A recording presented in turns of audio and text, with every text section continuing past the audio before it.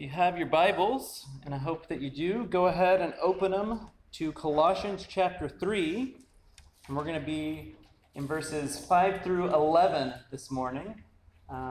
The text that actually goes together, as you'll see in a little bit, we're actually going to read chapter 3, verses 5 through 17, but we're only going to make it through verse 11 today. So I've kind of made this a two-part sermon this week and next week.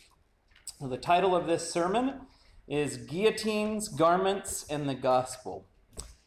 Colossians 3, 5 through 17. You ever watched someone respond to something in an over-the-top way and thought, well, that was a bit extreme? Maybe an action that doesn't seem like that big of a deal, and then a response that seems far too intense. Many people respond to Jesus' words in Matthew chapter 5, 29 through 30 this way, where Jesus says, "If your right eye causes you to sin, tear it out and throw it away.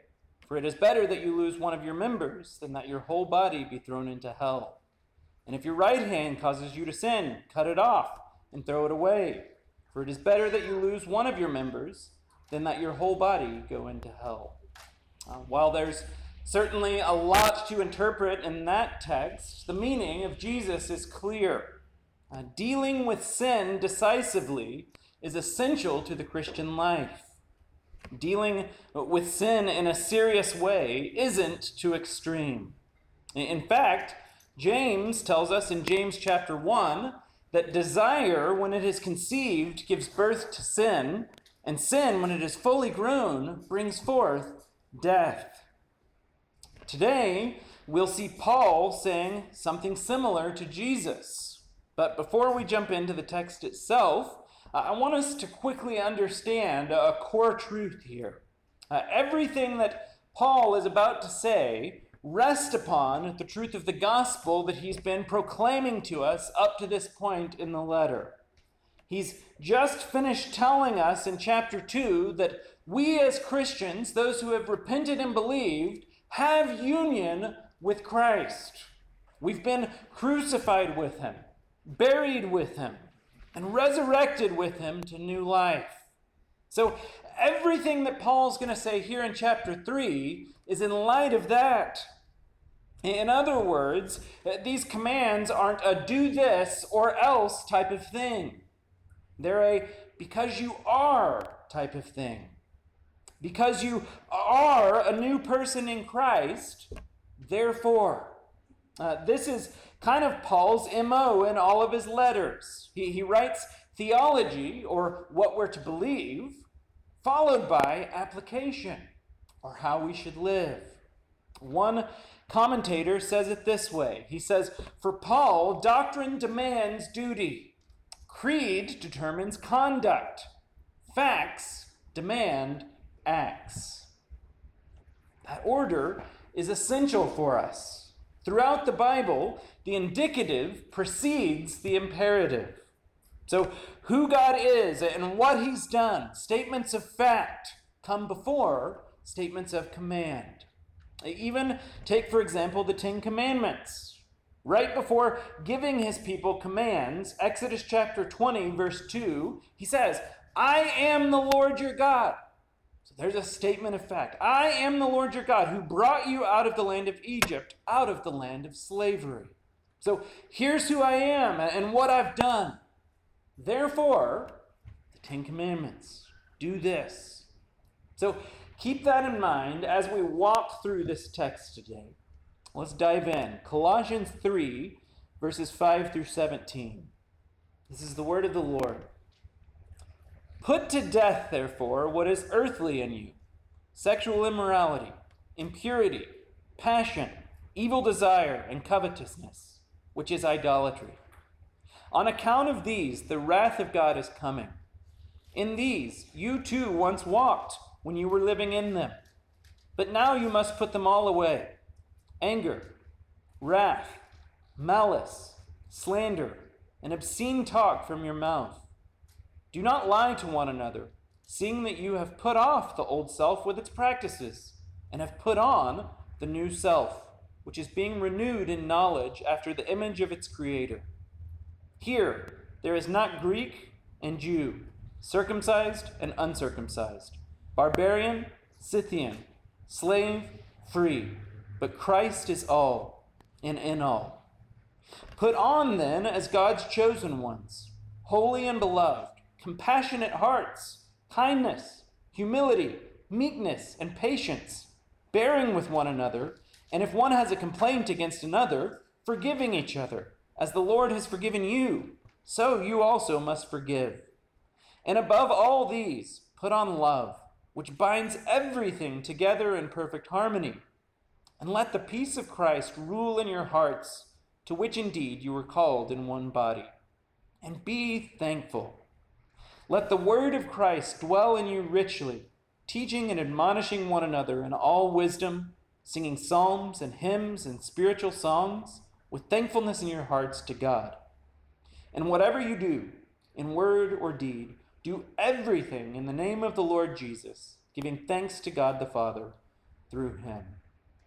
As I shared earlier, this is going to be a two-part sermon through this text because I believe this whole section that I just read goes together. Today we're going to make it through verse 11, and then next week we'll make it verses 12 through 17. So here's a little bit of how this whole section breaks down. Point 1, murdering sin in verses 5 through 11. Point 2, putting on fresh clothes in verses 12 through 14. And then point 3, a glorious recipe in verses 15 through 17. So today we'll hit point 1, murdering sin in verses 5 through 11. So starting back in verse 5, Paul's main point is this: put sin to death. Murder it. And then he quickly lists two categories of sin: sexual sin and then speech sin. Again, to be clear, Paul, like Jesus in Matthew 5, is speaking about killing in a spiritual sense. He's saying, deal decisively with sin in your life. Don't give it breathing room. Don't leave it on life support or let it hang around at all.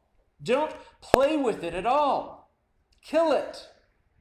Romans chapter 8, verse 13 says, "For if you live according to the flesh, you will die. But if by the Spirit you put to death the deeds of the body, you will live." Dealing with sin decisively leads to life. Look with me again at our text. Point 1a, he deals with sexual sin, verses 5 and 6. He says, "Put to death, therefore, what is earthly in you: sexual immorality, impurity, passion, evil desire, covetousness, which is idolatry. On account of these, the wrath of God is coming." So Paul starts with a sin list of sexual nature. And I don't need to tell you that this is one of the more prevalent parts of our culture today. You can't even watch a toothpaste commercial without sex being sold to you. Now, our world is saturated with sex and sexual immorality. Now, I don't need to persuade you that that's true. We see more with our eyes in a month than our grandparents' generation saw in a lifetime. Now, I just want to note that this list here in the text isn't meant to be exhaustive. It's not as if you can read this list and say, nope, I don't fit neatly into any of those categories, so I must be sin-free. Paul seems to be addressing some specific sins that he knew were prevalent at Colossae, but that doesn't mean that we get a pass.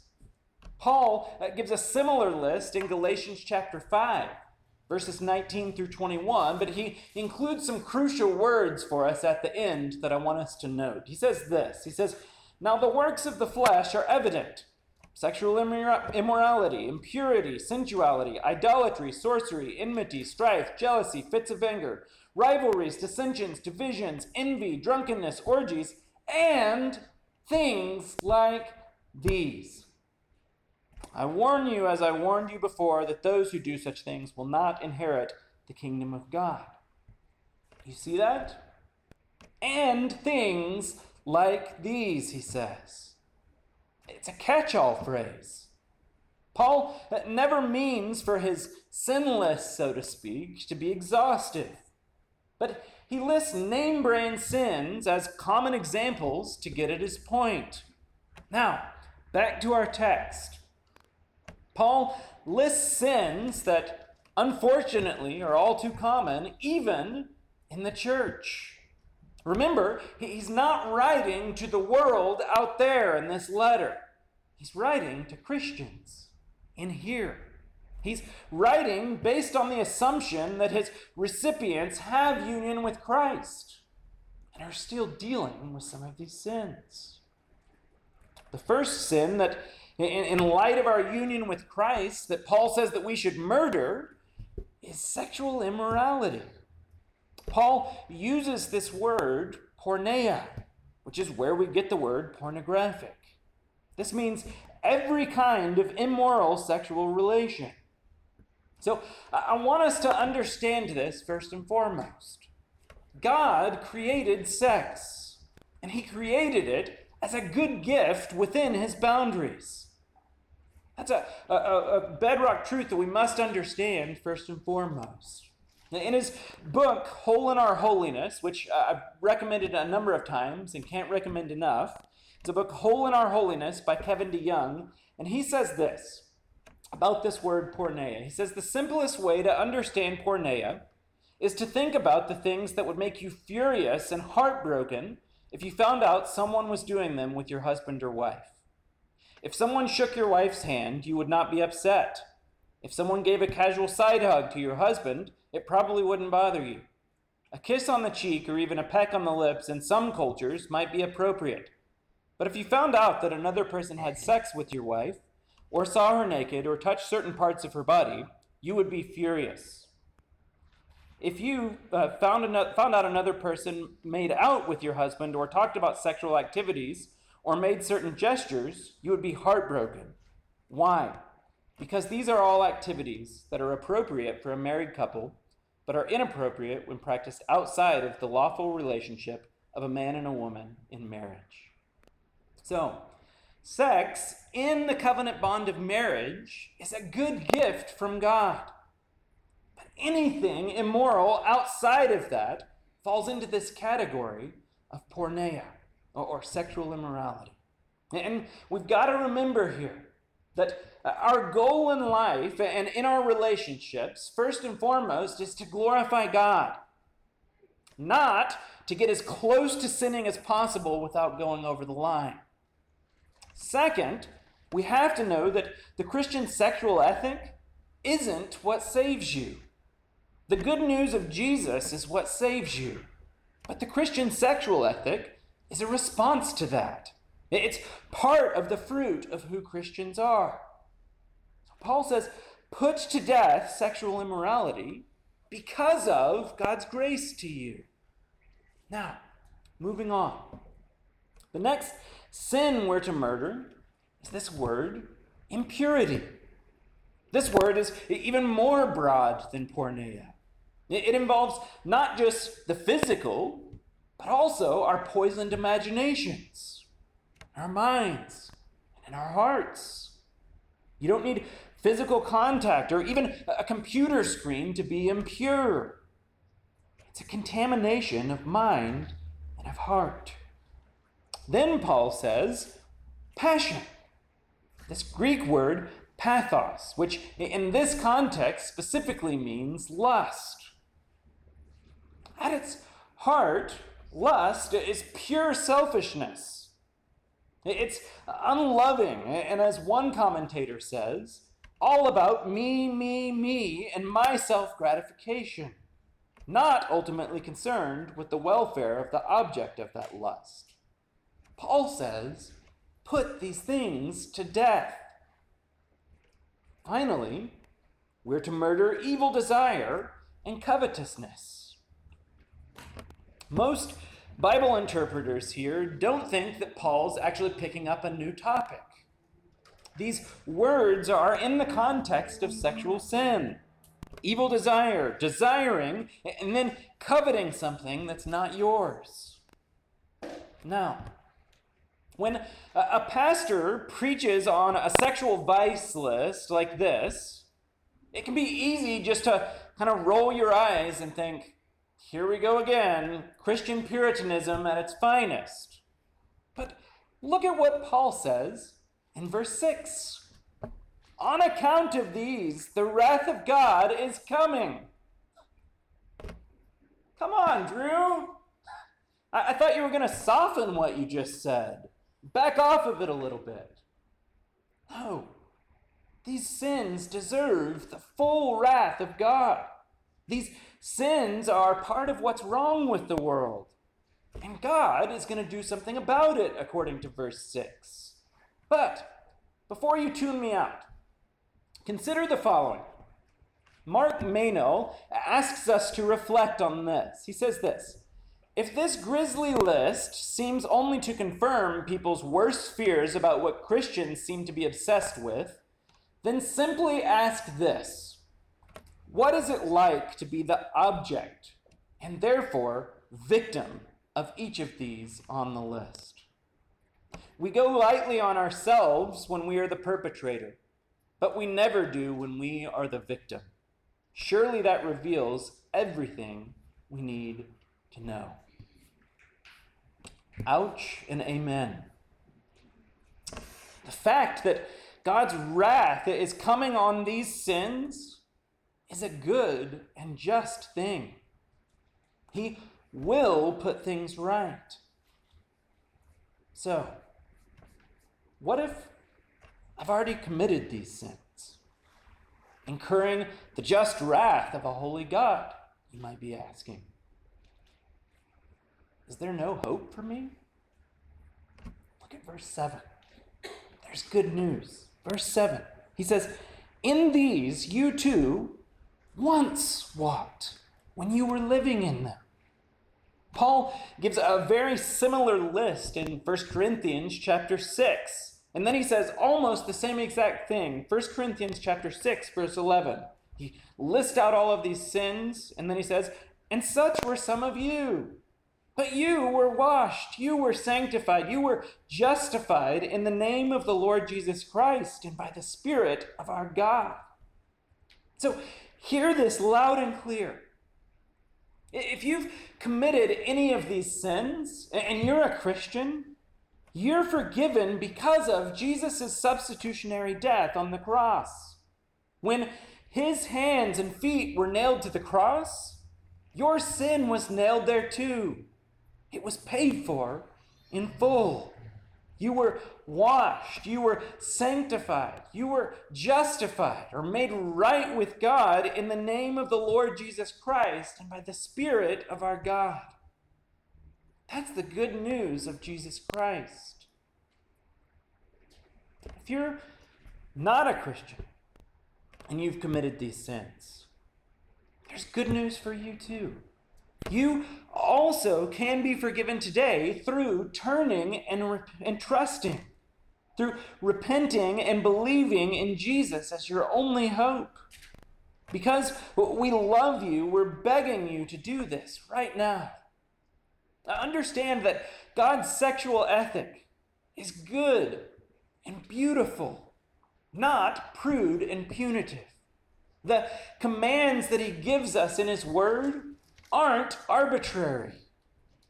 They're the best way to live here on earth. They lead to flourishing and fullness. For you parents out there, you know this well. When you give your kids rules, it's not because you just want to make their lives harder. You give them rules because you know that's what's best for them to stay out of danger and to mature into fully formed human beings. In the context of sexual sin, check this out. Proverbs chapter 6, verses 27 and 28 says this. It says, can a man carry fire next to his chest in his clothes and not be burned? Or can one walk on hot coals and his feet not be scorched? That's wisdom. He's saying, if you play with fire, you're gonna get burned. So in the famous words of John Owen, Be killing sin, or it will be killing you. Be killing sin, or it will be killing you. So God's word says to put these sins to death. But Paul continues on, verses 8 and 9. He says, "But now you must put them all away: anger, wrath, malice, slander, and obscene talk from your mouth. Do not lie to one another." So if the first list was about sexual sin, this next list is about speech sin.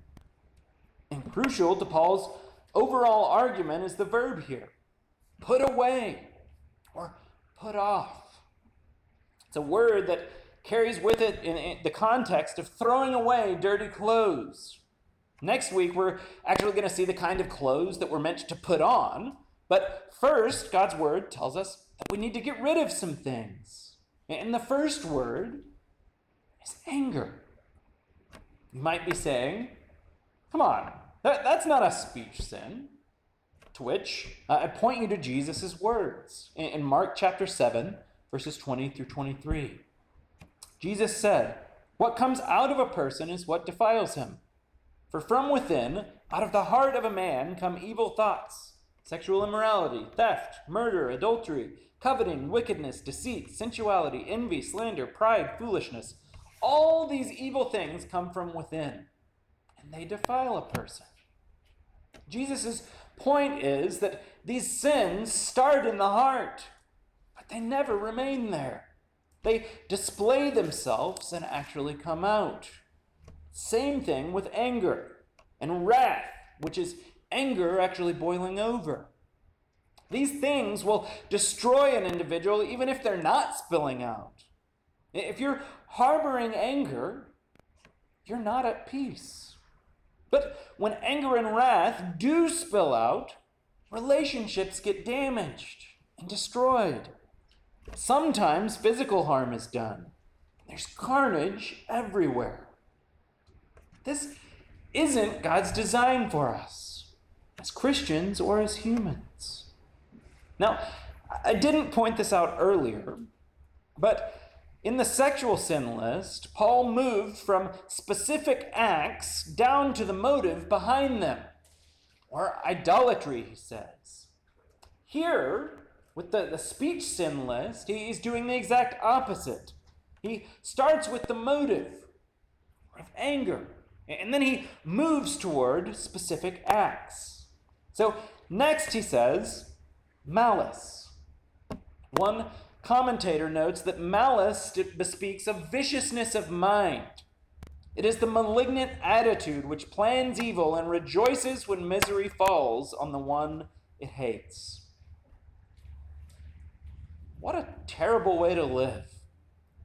It's poisonous to you and to everyone around you. And again, malice usually doesn't remain in the mind for long. It usually spills over into the next word that Paul uses: slander. The word's blasphemia. You can hear the word blasphemy there. Defaming people. This is another one of those sins that unfortunately has become totally acceptable in the church, in the broader evangelical world. We can just kind of hop on Twitter and fire away, damaging brothers and sisters' reputations, defaming them, slandering them. Blasphemy. It's not playful. It's not just blowing off some steam. It's blasphemy, and it's a sin. Paul says, put it away. He continues, and obscene talk from your mouth. Foul, obscene, abusive speech. Would you ever say that this describes what comes out of your mouth? This isn't befitting for a Christian.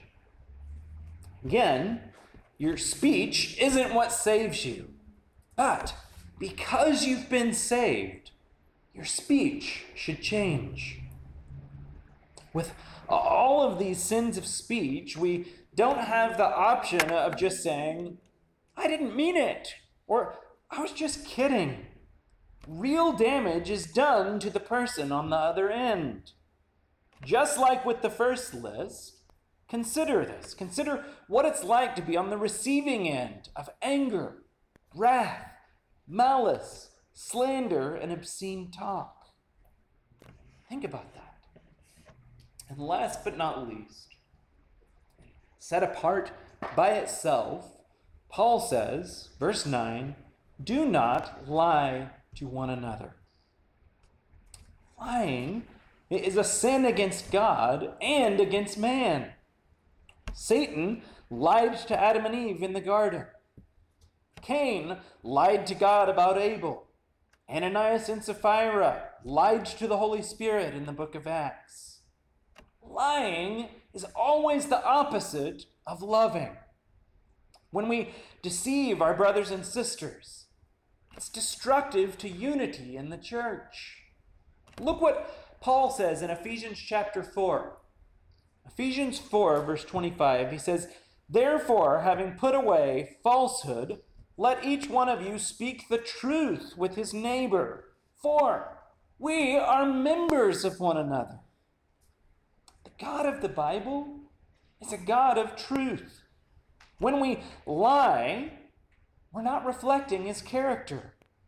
We're actually robbing him of glory. We're deceiving those who are created in his image. You see the seriousness of this? Unity in the church and God's fame are at stake here. Now, I'm being repetitive here, but it's because the text is repetitive. Notice that there's no or else here. It's not clean up your mouth and don't lie or else. It's do these things because. We're not capable of doing any of this under our own strength. I want to be clear about that. We're only able to obey because of Christ's grace to us. Martin Lloyd-Jones once said this. He said, I would rather make bricks with no straw than try to obey the Sermon on the Mount in my own strength. That's Paul's point here. He's just given us a list of sins that we're to put to death and then discard. And then look, verses 9 and 10, he says, do not lie to one another, seeing that you have put off the old self with its practices, and have put on the new self, which is being renewed in knowledge after the image of its creator. See what he's saying there? Throw off those old, smelly, nasty, polluted clothes because you've stripped off the old self. What's the old self? It's the old sin nature that died with Christ and was buried with Christ. It's the truth of what was symbolized in your baptism into Christ Jesus. Because you're unified with Christ and because your old self is dead, Paul's saying, stop clinging to it. Put off the old self. And then put on the new self. What's the new self? It's the new nature that rose with Christ when he rose from the grave. It's the truth of what was symbolized in your baptism into Christ Jesus. Because you're unified with Jesus. And because you've been given a new life. Live it. 2 Corinthians chapter 5, verse 17, Paul says, therefore, if anyone is in Christ, that word that Tyler preached on last week, if anyone is in Christ, he is a new creation. The old has passed away. Behold, the new has come. So, if you're a Christian, are you living more like the old self or the new? Does your life look alive or dead? Is it poisonous or prosperous spiritually? A life that's firmly rooted in Christ is being renewed in knowledge after the image of its creator. So, Do you look like Jesus? No, I don't mean the painting of flowing locks and a well-kept beard. Does your character reflect his? A Christian life is one of renewal, being renewed in the knowledge of God. So do you know him? Not just know about him, but know him. The more you do, the more you'll want to look like him. In conclusion, I want you to see what the result of all of this is. When we murder sin, when we throw out polluted speech, look what happens in the church. Verse 11.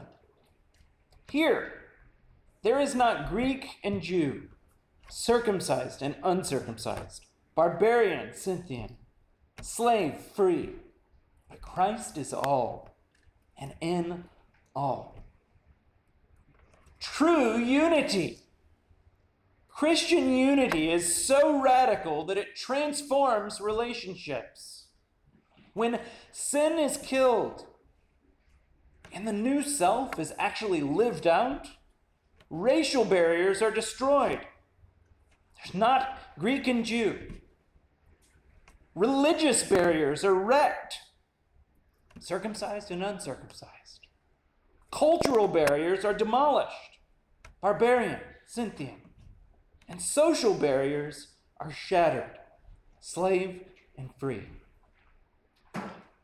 Christians, this kind of unity doesn't happen by accident. It happens when sin is killed and righteousness is renewed. I hear so many people bemoaning the lack of unity in the church today. But are those same people killing sin and being renewed in their own lives? I'm afraid the answer is often no. So before you complain about the lack of unity in the church, I encourage you to examine yourself. Take time to repent. This kind of unity that Paul's describing here in verse 11, it's beautiful. It's worth every ounce that you've got. It's a kind of unity that, according to Ephesians 3, chapter 10, displays God's manifold wisdom. When this kind of unity exists in the church, people actually take notice of it. They ask questions because it's not normal. The gospel gets showcased. Our own preferences are not all. Our own affinities are not all. Our own comfort is not all. But Christ is all and in all. So, brothers and sisters, murder sin. Throw off the old clothes of spoiled speech. Because you've been given new life, create and cling to unity in the body of Christ. Today, we're going to finish a little bit different than we normally do.